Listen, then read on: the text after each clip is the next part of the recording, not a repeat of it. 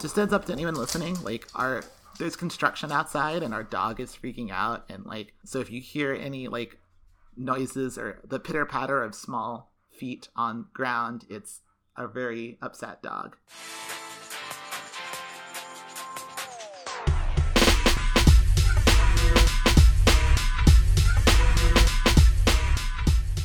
My name is Brie Castellini. I used to be a spy. My name is Chris Cherry. I used to be someone who doesn't watch Outlander. And this is Burn Notice, a weekly rewatch not of Outlander, but of the USA television masterpiece, wait for it, Burn Notice, about Michael Weston, a spy. Throughout this podcast, we will be rating each episode on whether it is an episode of television, a great episode of television, or a great episode of Burn Notice. If you want to know what complicated calculations go into these ratings, wait until the end, where we'll explain them scientifically. Also, if you or anyone you know knows Jeffrey Donovan, or anyone who's worked on Burn Notice ever, please get in touch. You can send us connections, questions, suggestions, compliments, and no criticism of any kind, unless you've worked on Burn Notice, to burnnoticedpodcast@gmail.com or to our Twitter @burnnoticedpod. And as always, my good friends, that is Burn Noticed with a D. You got good energy today. Do I? I had a whole night's sleep. That rarely happens before we do these things. And it's a 3-day weekend, so I don't have the Sunday scaries. I did not have a whole night's sleep. I have the opposite energy. I look like a mess right now. Oh, no. Well, good thing we don't actually look at each other when we record these. Oh, anymore. Yeah, no, thank God. I look terrible. I will say, I do miss recording in the same room. No, I don't. I think the reason that I miss it only is because, like, I think there are times, and it comes out more because I also edit these episodes, where there's more awkward pauses than there used to be just because we're both waiting if the other one has like a bit to do. And it's harder to like nonverbal cues. Yeah, because we used to have all sorts of nonverbal cues, and it used to just like being in the same room, I feel like, has a different cadence of conversation. Not one that I miss so much that I would do a video call with you, because that seems like never would you do thank this. you. I mean, today I do that for my other podcast, and it sucks. But yeah, no, I feel that. So so I have two questions. First, why did you have such a bad night? And second, how far in Outlander are you? I didn't have a bad night. I just got woken up early and then I never went back to sleep. By like a specific thing? I think like by the dog or something. I don't know. Here's the thing. Okay. I never know what wakes me up. I just like notice that I'm awake. Are awake. Yeah, like I wake up and like I don't know what the thing was that happened that woke me up. I was asleep for that part. Anyway, but yes, I am now into, I think I'm like season 2, episode 4 of Outlander. And I am so glad that we are out of the Highlands. Ugh, I don't understand. It's like the Highlands are my favorite part. No, like, I don't care for it. I mean, I didn't mind the Highlands, like, at first. It's not, like, again, I liked the Mackenzie Castle. I just did not like all of the non-Mackenzie Castle. Like, all of the running around, and one of them gets captured, and they break that one free, and then the other one gets captured, and it's like, I don't know. I think you're more reacting. I mean, I'm sure you have a base dislike of that kind of place, which I don't. I have the opposite reaction, but I also think that you're probably responding a lot to the pacing, which I agree with. The season 1 pacing is wild. It's like wild. So it's much wild, of that bad pacing. Like rewatching it, I'm like, I will skip full 20-minute chunks and be like, yeah, I didn't miss anything from that. Like, I watched the first minute of the scene, figured out what was happening, and skipped ahead. I skipped a lot of the last 2 episodes of the first season. I was just like, no. Yeah, well, those I think, those are the ones that are rough and those are rough, and so I just avoided them. But now it's great. Like, oh yeah, do you like the like Paris spy nonsense that they're getting up to? No, it's great. Like, there's like prostitutes handing out like dildos to people getting their badges waxed. Like, Jamie pushed a guy off a ledge. That was all in one episode. Anyway, let's talk about Burn Notice. Let's talk about Burn Notice. I will say the 2 final episodes of Burn Notice, I had a lot of fucking fun with, and I'm kind of excited to talk about them. I had some fun. I especially had fun with this one. Yeah. This is a real like burnt for the fans episode of Burn Notice. It really was. I think that it was smart to give this episode to Craig O'Neill. I was nervous because he's been hit or miss recently, but like with the combination of Craig O'Neill and Brennan was a dynamite choice, and we'll get into that. But yeah, so specifically today we were talking about season 4, episode 17, called Out of the Fire, which aired December 16th, 2010, and was written by Craig O'Neill, like I said, and directed by Mark Roskin. This is Mark's first of 5 future Burn Notice directing gigs. And before this, he directed 19 episodes of the objectively superior Leverage, and then later directed 12 episodes of the objectively inferior The Librarians. So, this is the kind of show he does, it seems. This is like right in the middle, quality-wise. Yeah. Smack dab in the center. Have you seen The Librarians? In his element. It really is. And I think that the directing was fine. There was some bonkers transitions. Yes. There's a couple that I have in mind. There's a couple like really dramatic push-ins that I'm like, okay, Mark, relax. And like there's a couple of like there's a bit in this episode where like the frame shrinks and then goes into a like doorway. There's some goofy direction. There's some goofy direction like in the cold open. Yes, the cold open was the one I was thinking of. The the Carlitos moment. Yeah. Let's talk about the cold open nonsense in the weeds. Yeah. Well, we can't get in the First, weeds. we gotta like. You're always trying to fucking hopscotch me into the weeds, and I will not be hopscotched. I don't care today. about the IMDb description. I just watched the episode a couple of hours ago. Yeah, but this isn't for you. It's for our listeners. And for our listeners, if you would like to know an overarching IMDb description for this episode before we hop into the weeds, it is as follows. Brennan teams Michael up with Larry, Sizemore, to track down and kill the people on the list. Short and sweet. See, it didn't take that long. Your protest took longer. And with that, let's get into the weeds. So, right. In the first instance of wild directing and editing, Jesse loads and unloads his gun in slow motion in super close-ups with like this weird distortion, like orange distortion filter over all the footage, like over and over and over again, like as Sam watches him nervously. RNG, it's not great. It's very strange. But Sam watches all of this take place nervously, also in slow motion off to the side. Michael then bursts in to reveal that Brennan's already called to set up a meeting. Where else? At Carlitos. Though he calls it the Carlito. Did you notice this? I did in fact notice this, yes. It was very strange, and they do it a couple of times throughout the episode where they refer to Carlito not plural, like singular, Carlito singular. So I think it's probably the Carlito, but like when you talk about it, like, refer to it at Carlitos. It's Carlitos, yeah. The Carlito makes it sound nicer. Yeah, I don't know. It was just very strange because they've never done that before, as to my recollection. Like it's always been Carlitos, as far as I remember. I don't remember either, but it did strike me as odd, so I'm assuming it's new. Yeah, very strange. Anyways, Jesse, of course, insists on going, and Sam's like, I just watched this motherfucker load and unload his gun in slow motion for 10 minutes. He cannot come. We cannot let Jesse go. You should have seen the filter that this guy had. Yeah, his aura is very orange, and I think that's a bad sign, Michael. And Michael agrees. Michael also reads auras and agrees Jesse's is all fucked up. But Jesse, of course, is all worked up about the fact that Marv was murdered, and Marv is apparently a very good friend of his. I knew they were like buddies, but this episode spends a lot of time talking about like how close Jesse and Marv were. And I don't know, I never got that vibe from them. I mean, maybe it's because we only ever saw them like at odds or being like blackmailing each other.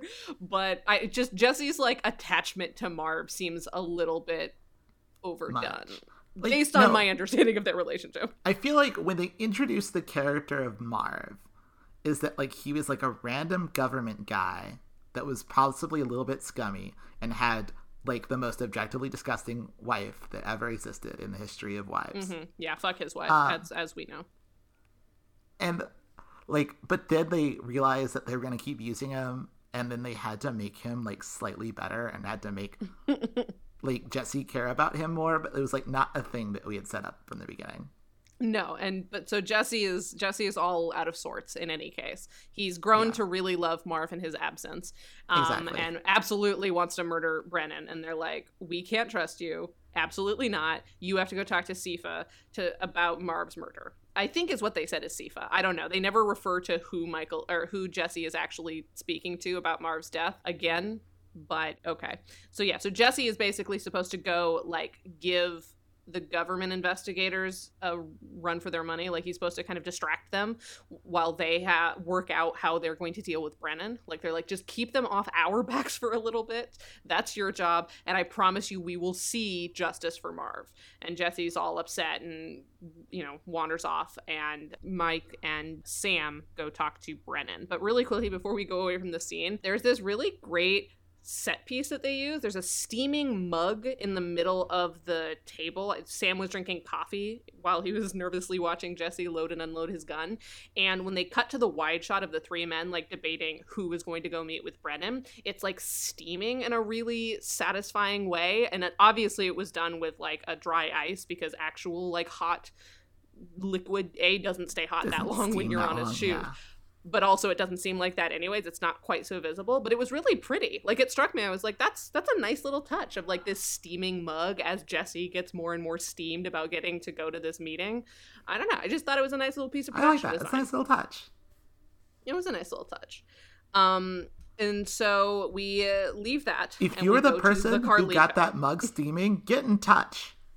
Please, I want to give you compliments. If you're also the person who made like the bar lights outside of Michael's window for the first couple of seasons that have definitely stopped happening, also get in touch, because that was cool. If you're too. the person Remember that? Who location scouted that one restaurant I didn't like, you can also get in touch and we'll talk about it. You can explain how it wasn't your fault, because I'm sure it wasn't. Yeah, speaking of restaurants, at the Carlito/Carlitos, Brennan smugly tells Michael and Sam how much it's cost to keep up with Michael's activities for the past year. It's a lot of money, and earns him the lower third very invested in Michael, which I thought was funny. Minute one, I love Brennan. I'm so glad he's back. And I'm so sad this is his last episode, because I find him just so delightful. And as a kind of like a side note, Brennan's dialogue is so fun. It's always fun when we see him, and I'm like in this scene in particular, I'm so relieved they gave this episode to Craig O'Neill, because he has really good turns of phrase. Like Craig O'Neill is one of the writers that I would trust most with this. I don't even know if I like Michael Horowitz's turn of phrase quite as much. Michael Horowitz, I think, is a better plotter and has some really great stuff, but I think Craig O'Neill and Jason Tracy, they're the real wordsmiths when it comes to dialogue, and when it comes together, I think it really works. Like there's this one line in particular when Brennan passes Michael the first victim that he has to like find and kill, because like this whole scene is Brennan basically blackmailing Michael into hunting down every member of this list and killing them, and he's going to find a way to monetize that somehow, which we learn about a little bit more later. But he passes Michael the first name he's got to track down, it's just an ID number. Like all they got from the list is like, this is this person's government ID or something. And as Brennan outlines all that he's already found out, he kind of tells Michael, all you have to do is turn that number into a name and that name into a corpse. And it's a really great turn of phrase, and it's one of one of many lines that I really stood out from Brennan this episode. And I enjoy this kind of villain so much. Somebody who loves his job, you know? I always love somebody who's satisfied with their lot in life, and Brennan absolutely is. And it's very fun getting to hear him talk again. No, I very much enjoyed it. And the thing is, the Brennan's dialogue is good. Smart enough to be like, we've set Brennan up last episode. We know that he's coming, and so we get a whole nice scene that's just him before we do the reveal. Right. So right before the reveal, which we've kind of spoiled because it came up in the IMDb section, but the way that they're blackmailing Michael is he has one of those, if I don't stop this thing at the same time every day, if I die, this information gets released into the wild kind of a situation. And so in this particular case, every morning at 5 a.m., an email is scheduled to go to Vaughn with a tape of Michael's debrief with Marv. So, Michael telling the government every single thing that's happened to him since he was burned, and all of the people in the organization that he's met, all the information he has. So basically proving to Vaughn that Michael turned state's evidence and is an enemy to the, list, whatnot. And after the blackmail has sunk in and Michael's like, fine, Brennan's like, oh, I have one more thing. I actually got you somebody to help you out with this because your team's not allowed anywhere fucking near this. But I know you probably need somebody else to help. It's Larry. And like, there's this really funny, way overdone, so overdone. But I got a screenshot from it, and I have to say it's a great screenshot. That's absolutely going to be the promo image. But it's like, so Brennan is on one side of the table, and Michael and Sam are on the other. And the shot is from behind Michael and Sam, and it pushes in on the table as like slow motion Michael and Sam turn around to see what is about to be revealed on Brennan's cue, and it pushes in on them as it dawns on them, oh god, Larry, the spy with 9 lives, that handsome old devil himself, is back. And then that's the end of the cold open. It was so over the top that I thought he directed it himself. I bet he had a lot of thoughts about directing. But yeah, I was actually just thinking the other day in between our recording sessions that like I was wondering where he was, because I knew that he was going to come back at some point. But also like he as a director can come back whenever he wants, and he seems like he likes this show. So I was surprised to have not seen his name on anything recently. So I'm actually, Larry's kind of a lot, but I like the last episode he was on, even if you didn't, and I'm excited to see what's up with him. And it's the same fucking thing he does every time. Exactly. The same fucking thing he does everything. I'm not as huge a fan of Larry as you. And as always, we have to get this out of the way. It should have been Lucy Lawless. Yes, 100%. But I liked him in this episode. I thought I think having him also with Brennan so that like he wasn't necessarily the main course. Yes. Like he's good as like a spice. Totally. Yeah, and I like that both of these villains we've seen before, we have history with them, so we don't have to do a lot of like, this is what my perspective is. Like we know Brennan is like over paranoid, very organized, like always has 8 steps planned ahead of him. And we know that Larry's thing is incredibly violent, but like has a good working relationship with Michael to the point where when they do have to do stuff together, there's a good chance that it's succeeding, if slightly more violently than intended. So we know what these guys' deal is, and the fact that they're working together but also apart, like it adds this nice tension where we can just focus on like what's happening in the episode and how these well-known sort of points of reference for villains are going to react to that, and it just becomes less of like a slog. It's like we don't have to do all of that setup nonsense. We know we're tense already because we know what we're getting to. No, totally, 100%. I know exactly what you mean. I had to look it up. I was like, is this the 100th episode of Burn Notice or something? Like, why are we playing the hits on this one? But I guess it's just like they felt like doing it, and it's like right before the it's finale. the end of the season. Yeah, exactly. But yeah, it works. As a penultimate episode, it's, I think, one of my favorites so far. So back at the loft, Larry and Sam yell at each other because Larry and Sam hate each other. And then Sam pulls a rebar, Larry pulls a knife, but when Michael tries to like get between them, like, guys, gentlemen, please, Sam actually like pins Michael against a door and like roughs him up like, I can't believe you're doing this. And then he kind of whispers in his ear, hey, get Larry's cell phone number. I'm working an angle. And then like is like, fine, I'll leave, and kind of storms off. But now we know that Sam has some kind of plan. I can't be part of this. Yeah, exactly. But we now have like, and since this is something that Larry always wants, it sort of feeds into Larry's like need to sort of get Michael alone, because that's always Larry's goal, is to separate Michael from his friends and, convince him to let the darkness out, let his dark passenger get in the driver's seat for a little while. And so Sam kind of feeds into this, but also gives Michael a message, hey, we're in this together, I have a plan, I'm leaving, don't think anything of me leaving. And I thought that was nice. I thought it was a nice little moment. And also it's good. Old ass Tim Matheson with a knife, like brandishing it at Sam Axe was very funny to me. I will say, this is like, again, I love that we have both Larry and Brennan in this episode. That's great. That's good. It does mean that this is an obnoxiously male episode of Burn Notice. Oh, yeah. I mean, yes. But I will say it works. Like, it... No, I think it does. I think it works. And, it does, totally. This is a boys' show for boys, and it's a good episode of the thing that they're trying to do. It was exciting. There was stuff happening. But yeah, it's extremely masculine. At Madeline's, Jesse is entertaining questions about Marv's death. And one of the things he reveals to whoever it is that from the government that are investigating this death, who knew that Jesse was friends with him and I guess went in and quote unquote like identified the body.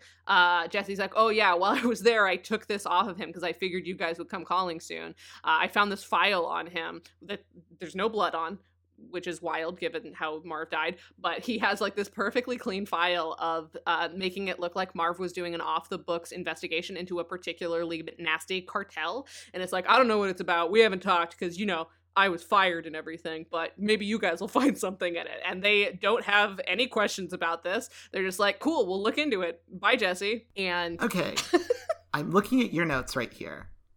Yes. And you have nothing about this, so I'm assuming you don't know a very important fact about this scene. Okay. The agent that does all the talking, do you know who that is? No, I have no idea. Is that a person? That is Alfredo Barrios Jr. Is it? That's the boy himself. Hang on, I have to find a picture of this scene now. The one questioning him is is our boy? Is our boy. I mean, our garbage boy, Alfredo Barrios Jr. Our bad boy. Incredible. Yeah. But somebody's name is Alfredo in this episode, like, too. I did take note of that. Someone's named Alfredo as well, but not the character that Alfredo plays. Incredible. Thank you for bringing this to my attention. I was sad you didn't catch it, but also so glad you didn't catch it. So I got to be the one who tell you this. I appreciate it. Thank you for sharing this moment with me.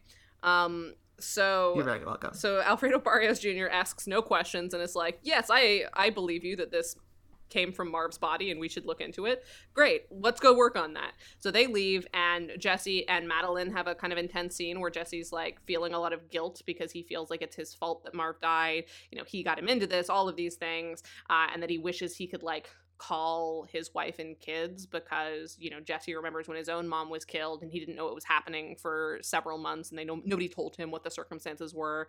And he was like, sometimes, you know, it just knowing is helpful.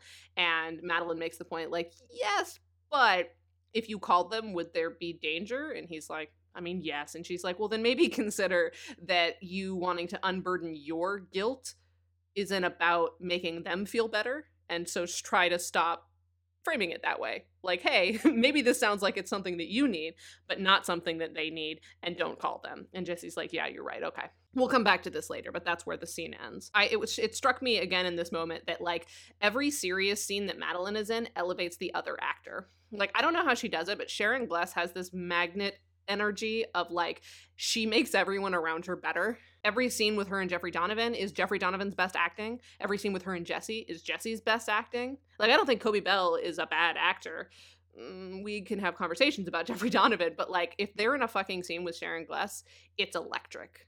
And I thought that Jesse did a really good job because he's in this scene with Madeline. So outside the courthouse, where Michael and Larry are set to match the number to the name, because Brennan made some comment about how like the computer system at a federal courthouse can get them the same information as breaking into like a federal building. Larry unsurprisingly suggests violence as he screws his silencer into place on his gun, and Michael, unsurprisingly to all but Larry, suggests less violence and no guns, referencing an old play of theirs that Larry grudgingly accepts stowing his gun for now. There's a shot of Larry putting his gun into the glove compartment, but not completely, that I thought was going to be like foreshadowing for Larry definitely still bringing his gun with him. It does not. But Larry does in fact put his gun away and doesn't use his gun. As per usual, Larry's like, what do you mean you're not going to do violence with me? And I just like, this is the one thing that I get tired with Larry, because I think especially after 2 episodes with him where he does this exact same thing, it's like, Larry, do you genuinely not get this? Because the show has still not done the thing that it's supposed to do, which is convince us that there is a dark passenger in Michael Weston. It has never successfully done that. And so the fact that Larry stubbornly continues to act as though it's a surprise to him that Michael's like, we should do spycraft over violence, is very frustrating. It's like, get a new thing, Larry. It's so frustrating. No, this is the thing. Every time he'll say these things, like, he's always shocked. He's always shocked. It would be one thing, like what I was hoping for is for him to be over it. Like I was kind of hoping for him to come into this episode with the energy of like, you know, I'm now just going to be a ball of chaos in your life. Like, I know you don't like the violence, but pal, it looks like we're working together and you're going to need to deal with it. Like I was kind of hoping for him to like try a new strategy at the very least, because I can respect that Larry's whole thing is he wants his murder buddy back for however accurate that actually was to their relationship. But like, I would have liked to see a slightly new tactic than just like genuine confusion that Michael does the thing he does every time they see each other now. Like I was saying earlier, like they're doing this thing where they're not doing anything new with Larry, but since he's in an episode with Brennan, it's more manageable because like they don't have to build an episode around Larry. Right. So like, but they're not doing any new beats with Larry either. Mm-hmm. They're like, we're going to do our same old Larry thing, but like now we're going to do it in an episode with Brennan. And so like, we don't have to build the entire episode around it.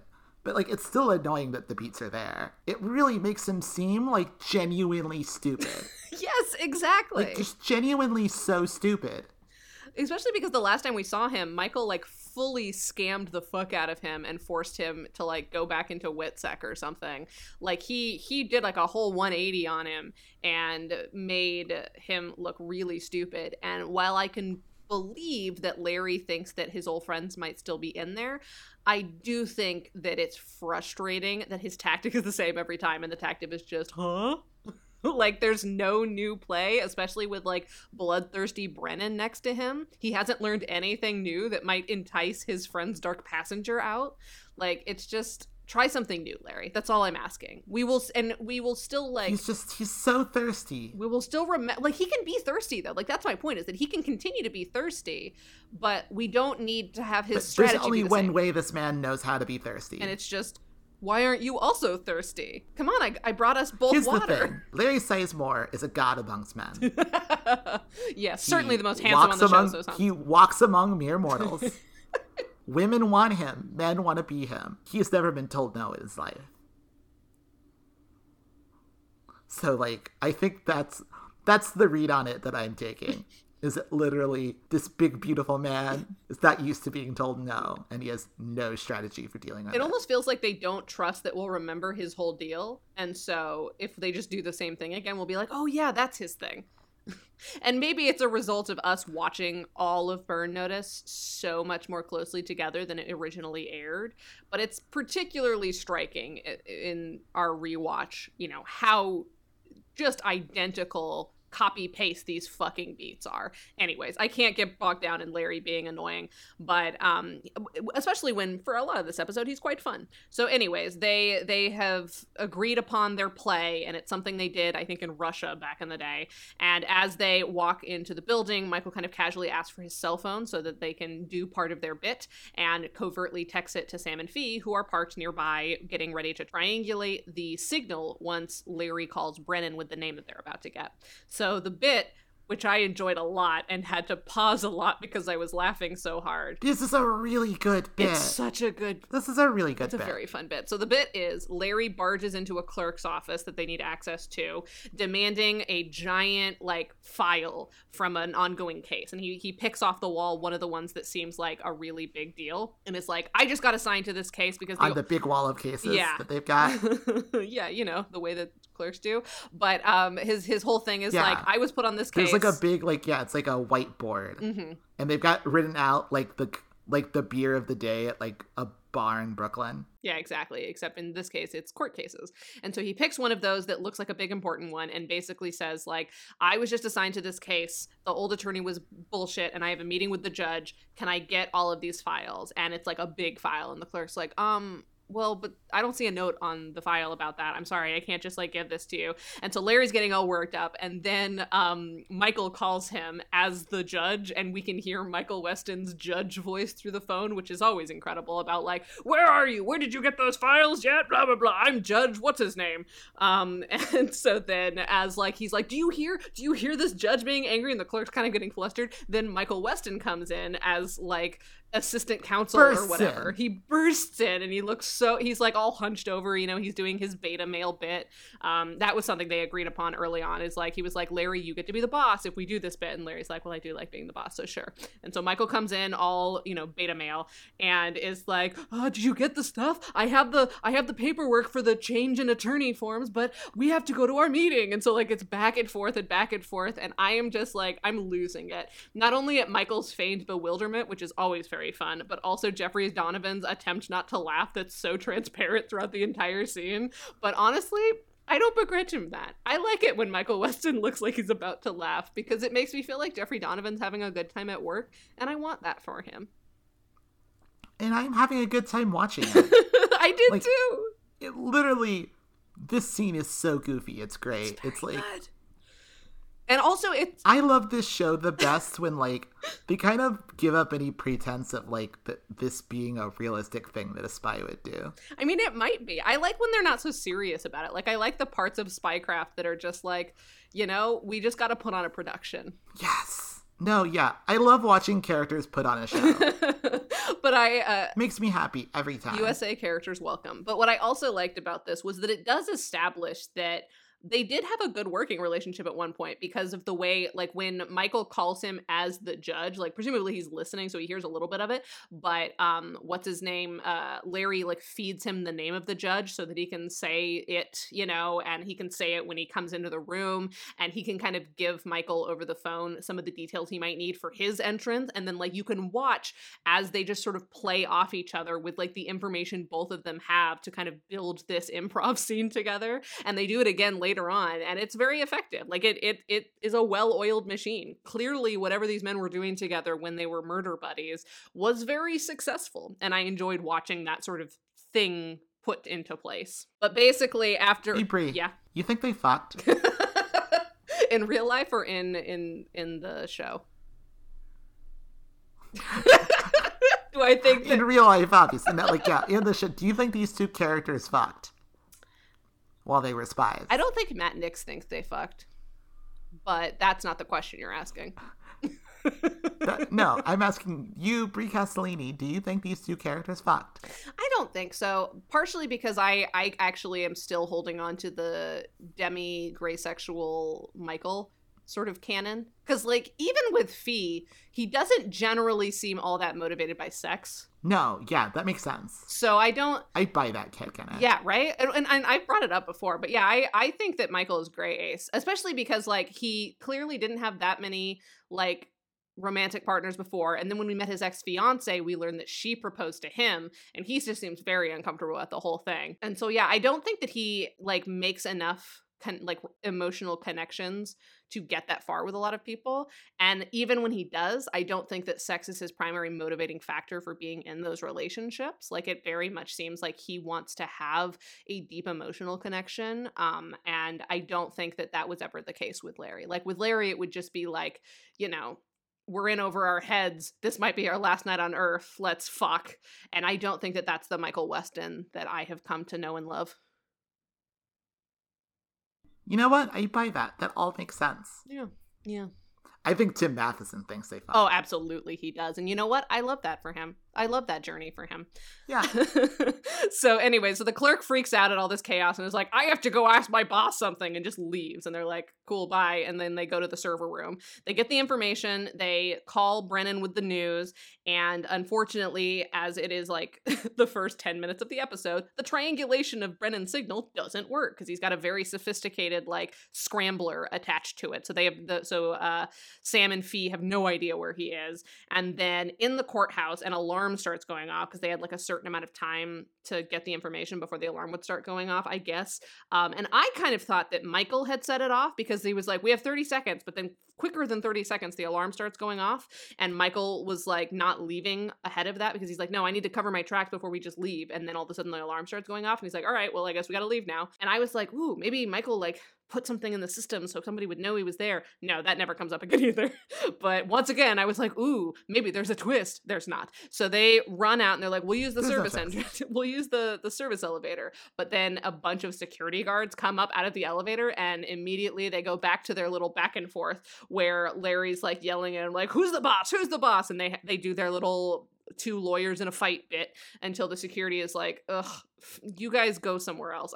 There's a disturbance up here that you're definitely not attached to. So please leave me alone. I have to go deal with this. And they get off scot-free. This is a television show about how if you're a white man, you can just go anywhere. And you know what? They're not wrong.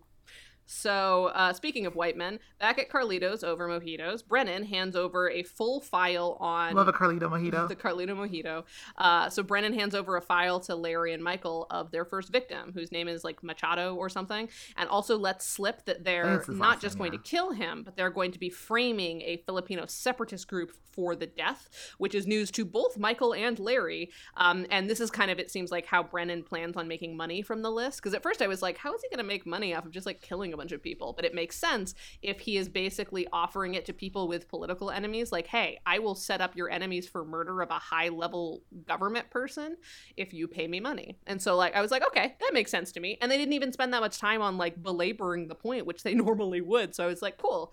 I don't even think Brennan explicitly says, like, this is how I'm going to make money off the list. It's just he's finally kind of given us that detail. And I'm like, oh, that makes sense to me. We can move on. And I would like more of this from Burn Notice. Trust me that I'll put the pieces together. I don't need you to over-exposit every single little thing to me. I just want you to give me the details so that I can do something with them. And at first, Michael and Larry are kind of upset, but then Larry's like, well, I still get to kill somebody, so I guess I'm fine with this. And Michael's like, well, how about we just kidnap him? And then you actually get more of a return on your investment because you get the money from whoever wants the Filipino separatist group taken down. Then you get the money from ransoming this guy, and you can torture him and learn all sorts of other fun stuff from him. And Brennan's like, okay, sure, we'll try it your way. Let's try the more spycraft, less violence route. Larry is devastated, as he always is, but because Brennan is ostensibly in charge for the moment, they are going to try this out. Then he also, like, reiterates to Michael, like, hey, you might be thinking, I should have somebody tail him. But if I get even a whiff, Vaughn gets the blackmail file, so nobody follow me. Also, this is a time where I want to take a quick side note about the list, which we've seen many, many times, and it seems like Brennan hasn't done any more decoding of it. Like, he basically took the TXT file that they have of all these random numbers and has started to, like, based on the information they do have about the list, like, match them to things. And so I know they couldn't make a digital copy of it because of the way it was encrypted, but why couldn't they have taken pictures of it on a cell phone? Like, why do they need to go with, why do they need this one stupid flash drive? Like, couldn't they have made a copy by just taking pictures of their screen where all of the numbers are listed out? I don't know. I don't know how long the list is. It doesn't matter. You can take pictures. It's 2010. You can do that. I was just like, it's just funny that this is the only copy of the list that's out there. And, like, I can buy that they need to get it away from bad guys, but I don't buy that no one has been able to make a copy of it. Sure, you can't, like, copy and paste stuff out of a Word file. Like, I'm fine with that being the process, but, like, there are other ways to copy things down. Writing it down with your hand and a piece of paper, taking a picture with your cellular device that has a camera on it. Like, it feels like it's not that hard to have a copy of this list, and it's wild that they're like, this one thumb drive is the only place it exists and the only place it can exist. Yeah, that is weird. Yeah, you're right. I don't know why it's like that. Yeah, so this is the moment in the episode where I am reminded once again that I'm frustrated by that, but let's move on. So Sam and Fee are now going to track down a likely suspect in who sold Brennan that sophisticated scrambler to keep his cell phone from being tracked, and they come to a man named Alfredo's shop. Fee blows up his skylight because he's locked his front door, and they kind of, like, drop in from above, and after they've tied him up and kind of held him at gunpoint, Alfredo reveals that he didn't just sell Brennan a scrambler, he also sold him a wall safe with a biometric lock, a hand scanner, if you will. And after some aggressive persuasion from Fee, they get the address he installed the safe at. Then back with... Do you think that when Craig O'Neill wrote this was supposed to be Alfredo Barrios Jr.? I don't think so. And then Alfredo got the script and was like, no, I want to be a cop. I don't think that Alfredo would have ever let it go far enough to think that he wouldn't just be the cop. No, I don't know. Because generally when they name people after people, it's not that person. Because, like, Ben Watkins was in an episode, but they didn't name him Ben. You know, like, I think that it's more fun for them to play pretend. Didn't they, though? He had a name. He did have a name. I feel like he had a similar name. I'm sure he did, but my point is generally they make the homage separate from the cameo. This is true. That's what I thought, but I was just... But it is funny to think Alfredo Barrios Jr. being like, no, I want to be a cop. My greatest, like, the greatest gift of my life would be to be a cop. And he does kind of have cop face. He does. He's got that wide Skylar Astin face. Speaking of Skylar Astin, I finally got back into Zoe's Extraordinary Playlist, and now I'm a big fan, and I'm going to watch it forever. I am watching it with my mom. I regret to inform you all that I actually really enjoy it, and I think it's very interesting. I think it's like interesting. I'm going to see where it goes. It's like never going to be my favorite thing. Oh, no. But it's like a thing that I like watching with my mom. Yeah. I like watching it with my mom. And I'm interested. I would never watch it without my mom. I am interested in how they explain everything because, like, there's a point, especially towards the end of season 1, where, like, it becomes actively intrusive to her life in a way that I find interesting in terms of how they're going to figure out how to resolve it. Because, like, they've introduced all these rules about it. And I'm interested because it kind of seems like a curse.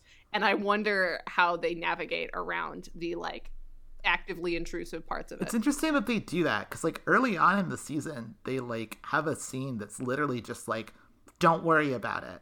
Mm-hmm. Well, I think that's what got me back into it, is that, like, I was seeing people online talk about how it gets kind of, like, cursed.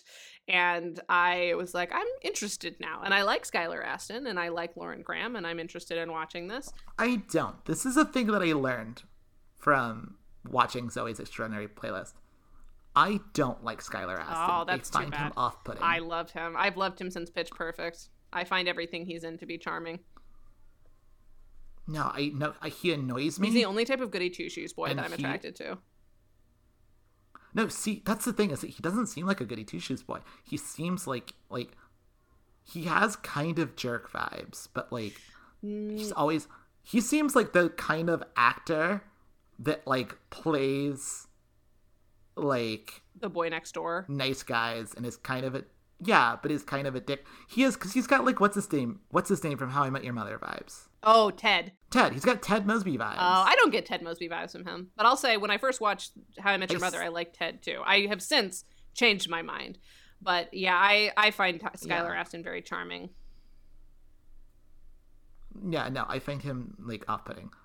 Anyways, so Michael and Larry are scoping out the compound of their target while discussing the fact that they're both definitely interested in taking Brennan down if the opportunity presents itself.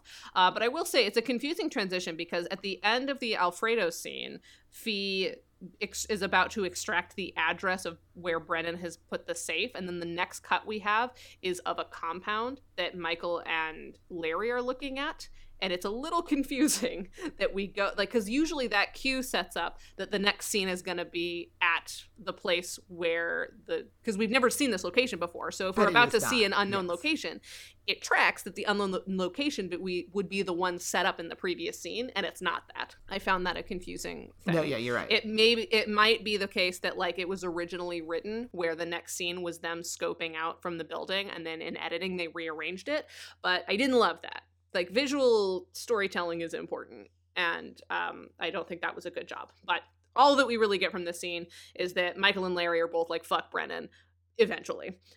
So then they go meet with Brennan after their target gets home, and they all go over the plan based on the security that they observed.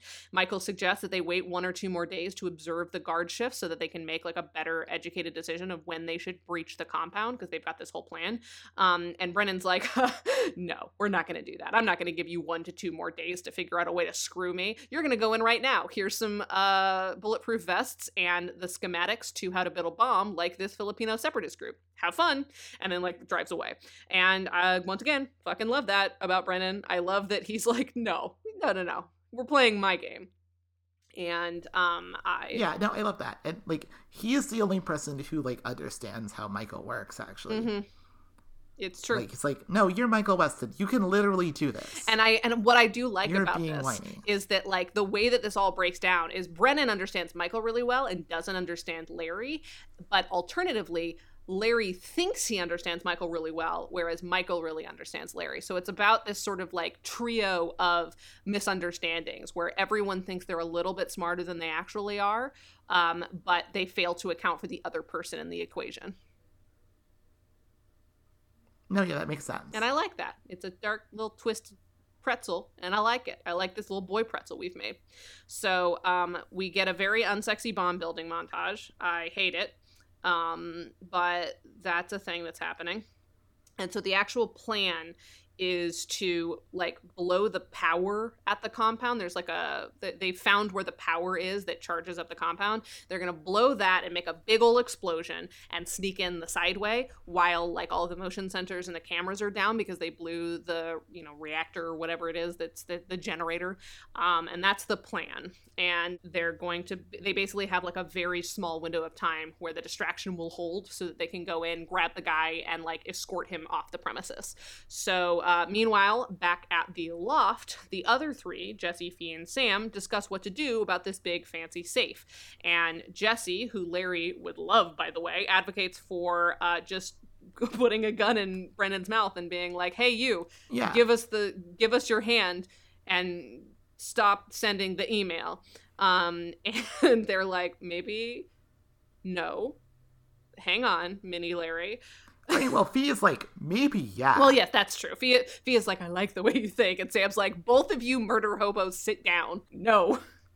So, unfortunately, they all like head to kind of scope out where the location is, and they discover that Brennan got the safe installed in this like empty, abandoned building and wired it to the brim with cameras. So going in subtly and like kind of just like waiting for him in his house to like get home and jump him there. That's not going to work. There's no way to subtly get into this place to either try to break the lock or to wait for Brennan to get home and force him to break the lock. So they're like, if only someone got Brennan out of the way. Only. Speaking of, at the breach, Michael and Larry let their bombs blow and separate for their little 2-minute window to go about their individual parts of the plan. And Michael, of course, takes this opportunity to check in with the rest of the gang, who fill him in on what they've learned. And Michael, realizing that time's up as he sees Machado run out of the compound and like get into his car, basically tells them, don't try to breach yourself, but I think Larry might be able to help us, so just hold fast. This is great. I'll talk to you guys later. Unfortunately, Larry's also going to pull a Larry, so instead of helping Michael kidnap their target as planned, he blows him the fuck up and they run away.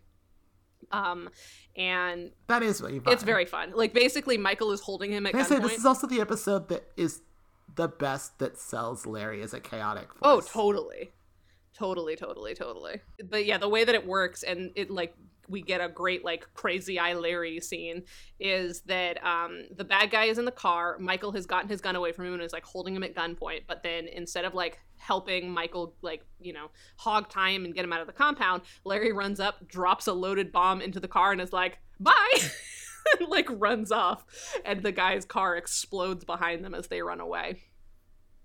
I enjoyed it. No, it's very good. And then as they are racing away, Larry tries again to bring out Michael's darkness he's so obsessed with, and Michael kind of tacitly agrees to let him to like run this gambit with him and like go kill all of the people, but they have to both agree no kids, no wives, and also no Brennans, revealing that Sam and Fee have already found the list earlier that day, but they need Brennan's blackmail file first. And Larry's like, hell yeah, so psyched, let's kill Brennan, let's get your blackmail details, like we will get you out of this, and then you and I are gonna go hunt down the people on this list and we're gonna make all the money. So they go drive to see Brennan, who's pouring champagne as they drive to meet up with him, but then Larry pulls another Larry and also pulls a knife out, driving it through Brennan's back. Basically, his little line is like, the thing about biometric locks is that the owner doesn't need to be alive to unlock them. And he's also like, Michael, don't look so shocked. Like, why would I want the blackmail to be gone? If Vaughn gets that file on you, then everyone is going to descend on you, and you're going to not really have any choice and are going to depend on me to survive. So, like, of course I would A, want to kill Brennan, which we both want, but also B, not get the blackmail file first. Like, are you stupid? You must be stupid. We're going to do this, but I'm going to put you in a position where you don't have a choice. Yeah, that was very good. Sad to see Brennan go. I'm very sad to see Brennan go. But if he has to die... Yeah, it kind of works like this. Having him die at the hands of Larry is good. Yeah, I think so. And I also, it very much is like an example of Brennan, like, being 5 steps ahead of Michael, but 2 steps behind Larry. Because I think that Brennan's kind of like a gentleman's villain, where like he can play off of the fact that Michael doesn't want to get his hands dirty, and will if he must, but only if he must, and he'll try to wriggle his way out of it. And so he feels, I think, generally safe that Michael's not going to kill him, and Michael will just sort of deal with it. And as long as he can stay a couple steps ahead of him in terms of like the spycraft stuff, Michael is not going to resort to violence against him. At least he hasn't yet. And I think he's failed to account for the fact that Larry is a loose cannon and cannot just be reasoned with, because Larry doesn't care as long as he gets to like murder and have a good time. That twist plays. I think so too, yeah. Like, I think it's like genuinely kind of, it's not like, it makes sense that it happens, and when it happens, you're like, yeah, no, of course this is going to happen. But I think it's, like, partially because Brennan's come back so many times, like, it does kind of play as an actual surprise.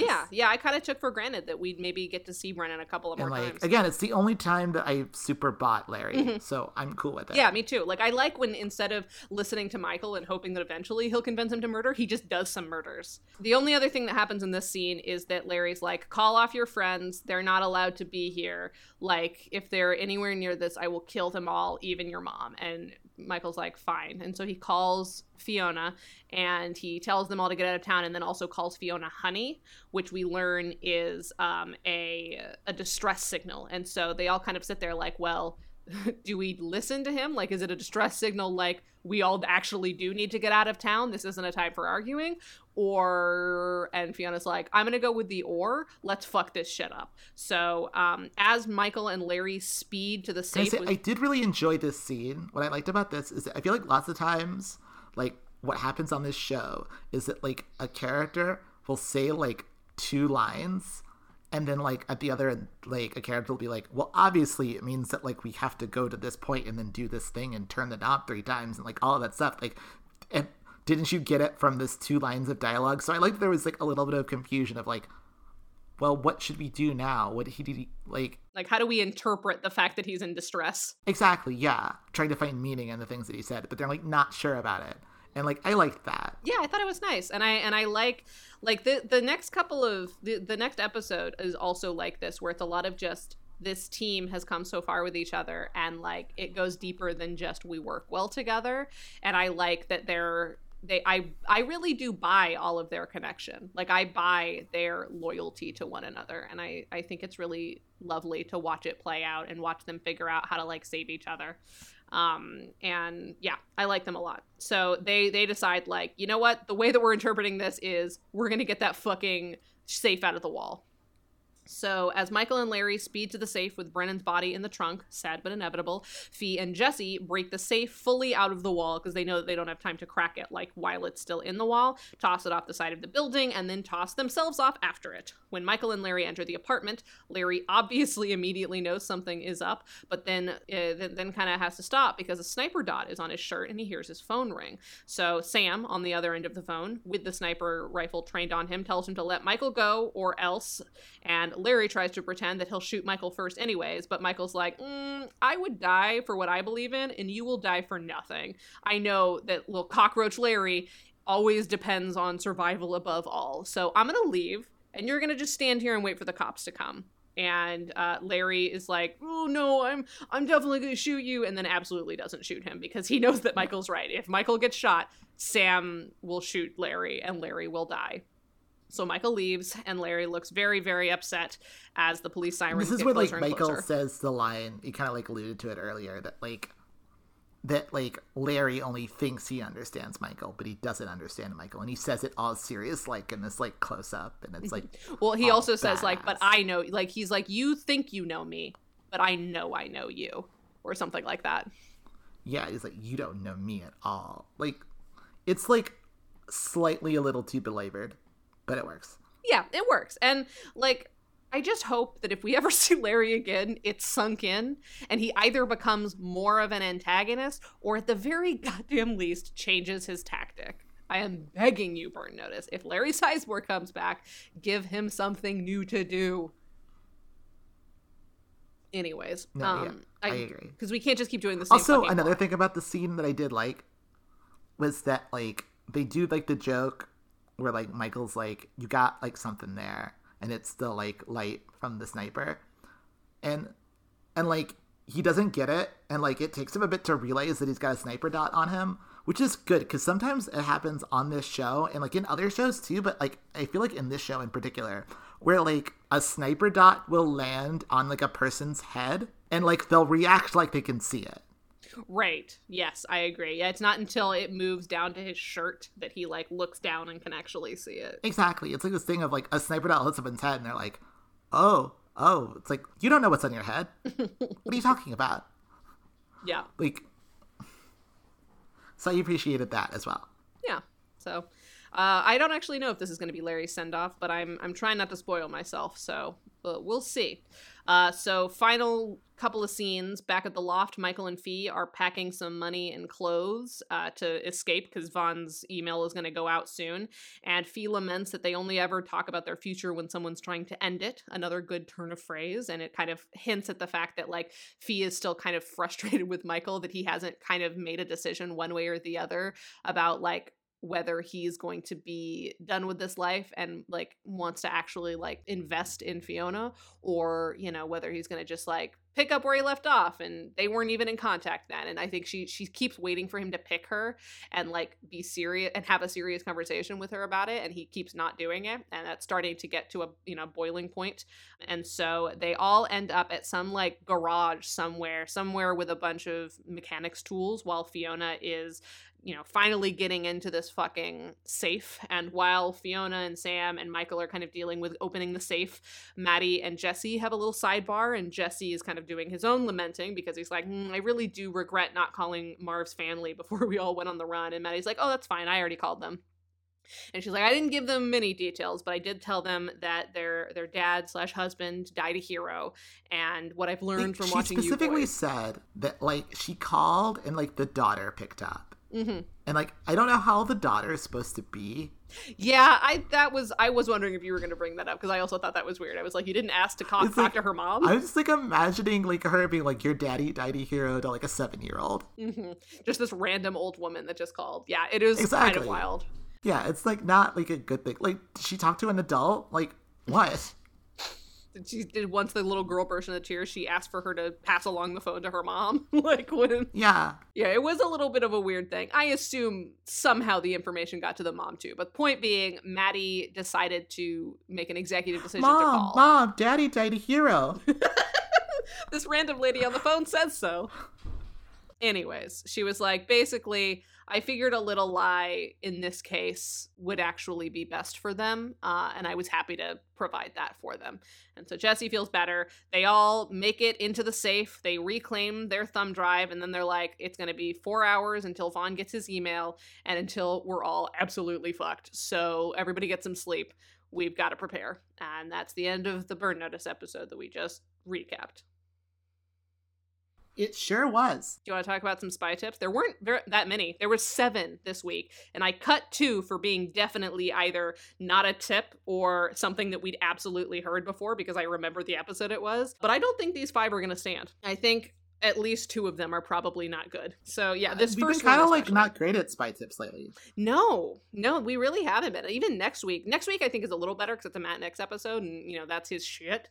And there's a lot of like improvised stuff they kind of have to deal with. But I'll be curious to hear how many there were. So number 1 for spy tips this week that I don't think is very good. Number 1, used to expand mobile coverages to places without service, femtocells reroute and boost cellular signals, which is great if you're a hacker looking to tap and trace a call made by a specific cell phone number. Here's what I will say about this spy tip, which is I am watching Mr. Robot. I am in the middle of season 3 of Mr. Robot, and so much of like season 2 of Mr. Robot revolves around the use and placement of a femtocell, and no one ever actually explains what one does. So this was a very useful tip for me personally because it helped me understand Mr. Robot better. Oh, well, then you know what? In that case, sure. Yeah. Also, I forgot to mention that they definitely reference Burn Notice on Mr. Robot. Oh, do they? That's incredible. At one point, like they literally do like it's like, this is not Burn Notice.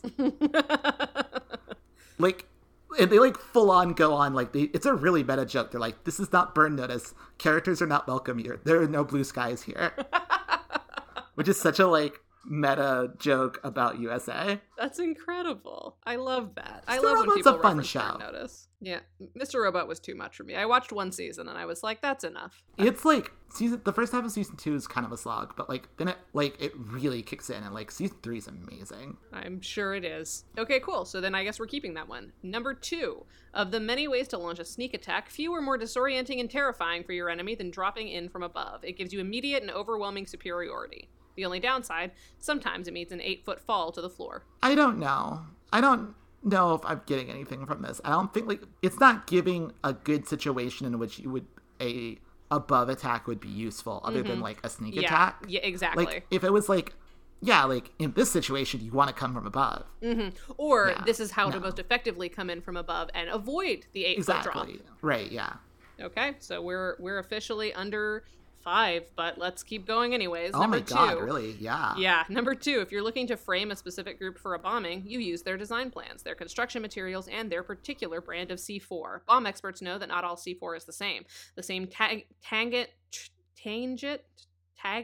the same chemicals that allow manufacturers to identify their own product will also allow forensics teams to track down the source country to determine who's to blame. So here's what I'll say for this tip is that yes, we've had a tip about people using each other's like bomb designs to frame each other, but I didn't know that there were different kinds of brands of C4. I thought that C4 was kind of just like a material, and it's useful for me to know potentially that like there are different brands of C4, so it's not like not all C4 is built the same. Yeah, I'm with it. Yeah, okay, cool. There was one that I cut that was maybe related to the bomb, but it was like a literal, almost word for word copy of a different tip we've had. So even though it was practical, we've definitely had it before, so I already eliminated it.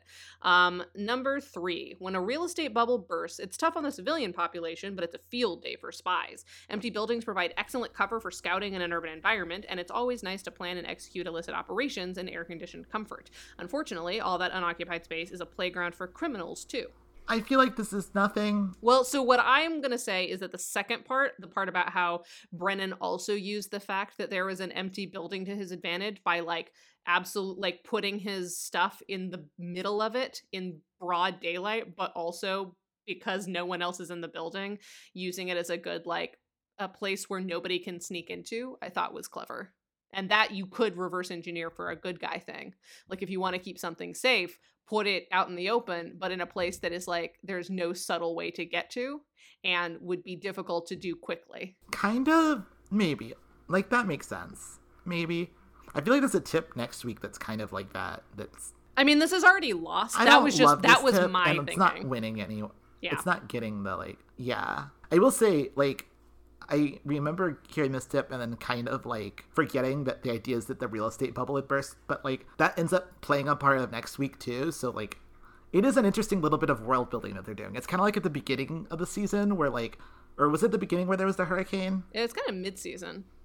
Mid-season for now. It was like a mid-season return or something. Like, but there was like a hurricane, and so like we were like living in the aftermath of that, and like it feels like that they're trying to do the same thing, and it almost kind of works. And well, so I'm fine cutting this one, to be honest. Yeah. Cool. So, number 3, a bomb built to distract is long on fuel and short on shrapnel. The larger the fireball, the more eyeballs it attracts. A bomb built to breach a wall, on the other hand, need not be particularly loud or visible. Charges shaped to direct force into structural supports can blow a hole in a wall without blowing out anyone's eardrum. Like, that sort of makes sense to me. Like, I buy that. Yeah. I mean, like, it's relative. Like, it changes the way that you pack the bomb, like knowing that you want to add more shrapnel to a big one versus another one. Yeah, that makes sense. The ratio of shrapnel. I'll allow it. Yeah, fine.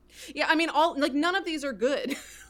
Like no, and like it's not winning on spy tips anyway. No, so, it's not. So yeah, speaking of, there were not at least 5 how practical spy tips. Yeah, it's trying to win our favor. Our rubric. It's trying to be the pearl of the season, but it's not. That's a Bridgerton joke. Have you watched Bridgerton yet? I have not watched Bridgerton. I enjoyed it a lot. But I am also a person with trash taste. So, yeah, there were not... Oh, we know. We're doing a Burn Notice podcast. Whatever. So there were not at least 5 practical spy tips. Sad. Spycraft over violence? I think yes, just because, like, the central argument of the episode was, should we use spycraft over violence? And they always erred on the side of spycraft.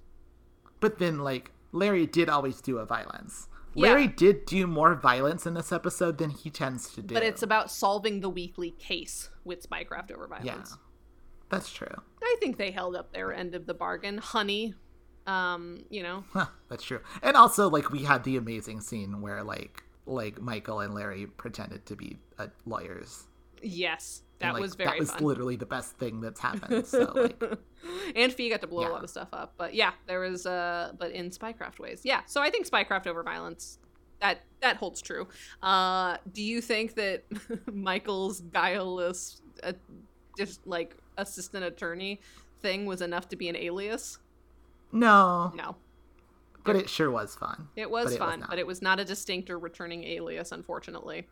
Okay, so this is going to be a rough one. So were Fee and Sam used well? Fee definitely was. She got to blow up several things. Yes. And Sam had that, like, thing where, like, I don't know, Sam had some stuff. Sam as a character got to do some stuff, but was he peak Bruce Campbell at any point? Because he's had to dig into his more, like, dramatic chops the past couple of episodes, just because, like, it's end of the season and everything is, like, you know, amped up in terms of tension. True. Yeah, what did he get to do? Because he didn't even get to go to Carlitos. Every Carlitos scene was sans Sam, except for that first one. Yeah, like, what was he doing in this episode? He was mostly just hanging out with Fee, like, following her around as they tracked down Brennan's safe. Yeah. But, like, he wasn't even in the most fun part of that, which was... no, you're right. You know, Jesse and Fee, like, throwing themselves off a building and rappelling. You're right. He did get to have his sniper scene was good.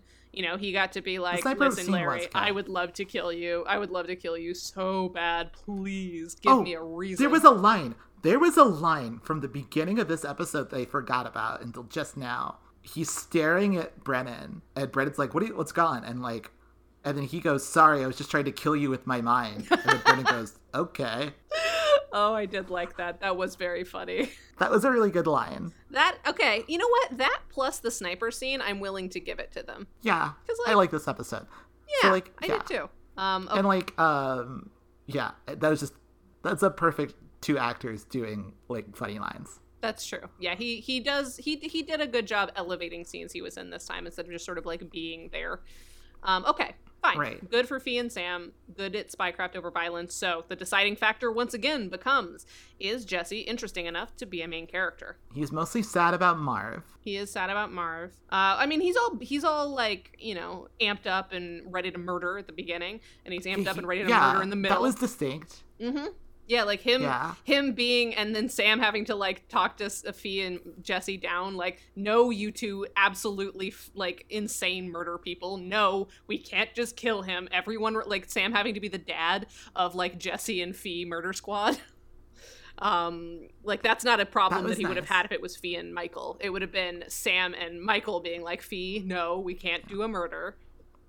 Yeah. And like you said earlier, like, he got to have scenes with Madeline, and Madeline always elevates. Totally, yeah, and Jesse got some dramatic stuff, even though I don't buy that it's Marv that he's this upset about, especially when it's absolutely not his fault. Like, I mean, I can see how he's interpreting it that way, but, like, you know, you didn't pull the trigger. Although, I will say, Marv was a terrible idea. They have an idea next week that's, like, obviously a better idea. Like, Marv was dumb. They should never have gone to Marv. Fair enough. But in any case, I did like the dramatic bits. I like to see that, like, Jesse's struggling with guilt and, like, almost making kind of a selfish decision that Madeline talks him out of, and then kind of continuing to try and make the hot-headed decision because that's his thing. Like, he felt distinct from Michael. He felt like he was a part of the plot. He felt like he added something to the ensemble. And also, Bruce Campbell wouldn't have been able to throw himself off the building like Fee, but Fee wasn't going to be able to, like, wrestle that safe out the window by herself. So, like, he absolutely, he's adding something to the ensemble emotionally and physically, and I think that in my book counts. Yeah. No, I'm with you. Cool. Totally. So that's 3 out of 5. Right. By the skin of its teeth. This is a great episode of Burn Notice. Now, and with us helping it along. It's a little bit. But, you know, we didn't give it any of those spy tips, so great. It was a great episode of Burn Notice. Now, was it a great episode of television? It was really fun. It was really fun. I felt like... It was the most fun that Burn Notice has been in a while. Mm-hmm. Yeah, I think that the tension was, like, earned. You know, it wasn't manufactured. Like, I believed that the villains were serious, and I believed that Michael himself was serious. Like, I felt like in a couple of places I was like, I don't know how he's gonna get out of this. This seems fucked. Maybe he's gonna have to work with Larry and Brennan for the next 2 episodes, and, like, that'll be interesting. Like, I was kept on the edge of my seat. I laughed a lot. I thought there were some really lovely turns of phrases. And, like, that didn't seem, you know, hodgepodged in there. They felt like a natural thing that all of these different people would be saying. It was kind of everybody at their best. Larry was still kind of Larry, but, like... Yeah, but that's a problem with overall Larry and not necessarily with this episode. And I think this was... Had we seen only, like, one other Larry episode, this still would have worked. And, like, you know, maybe I would have been less annoyed with it. So, I kind of want to give it... to a great... I want to give it to... It was well paced. I kind of think I want to do, too. It was well written. It was like, you know... It was. The problems we had with this episode were, like, season-large problems. They weren't, like, this episode's fault. Right. I mean... Definitely. And, like, I am the person on record who has said before that, like, to not blame episodes for season-long problems. Yeah. So, like, yeah, fuck it. Great episode. Great. So not only was this a great episode of Burn Notice, but it was also a great episode of television. And this is now officially the season of television of Burn Notice with the most great episodes of television. Because up until now, the most great episodes of television per season was 4 the past 2 seasons. We are officially up to 5. Ooh. So this is the strongest season of Burn Notice scientifically so far. Very, very interesting. Okay. We'll talk more about that next week. But we will. We'll do our season wrap up next week. So for this week, all that's left to say is thank you so much once again to Vincent E.L. for our theme music. You can find more of Vince's music at vincentel.bandcamp.com. And until next week, Burn Daddies, bye. Femtocell.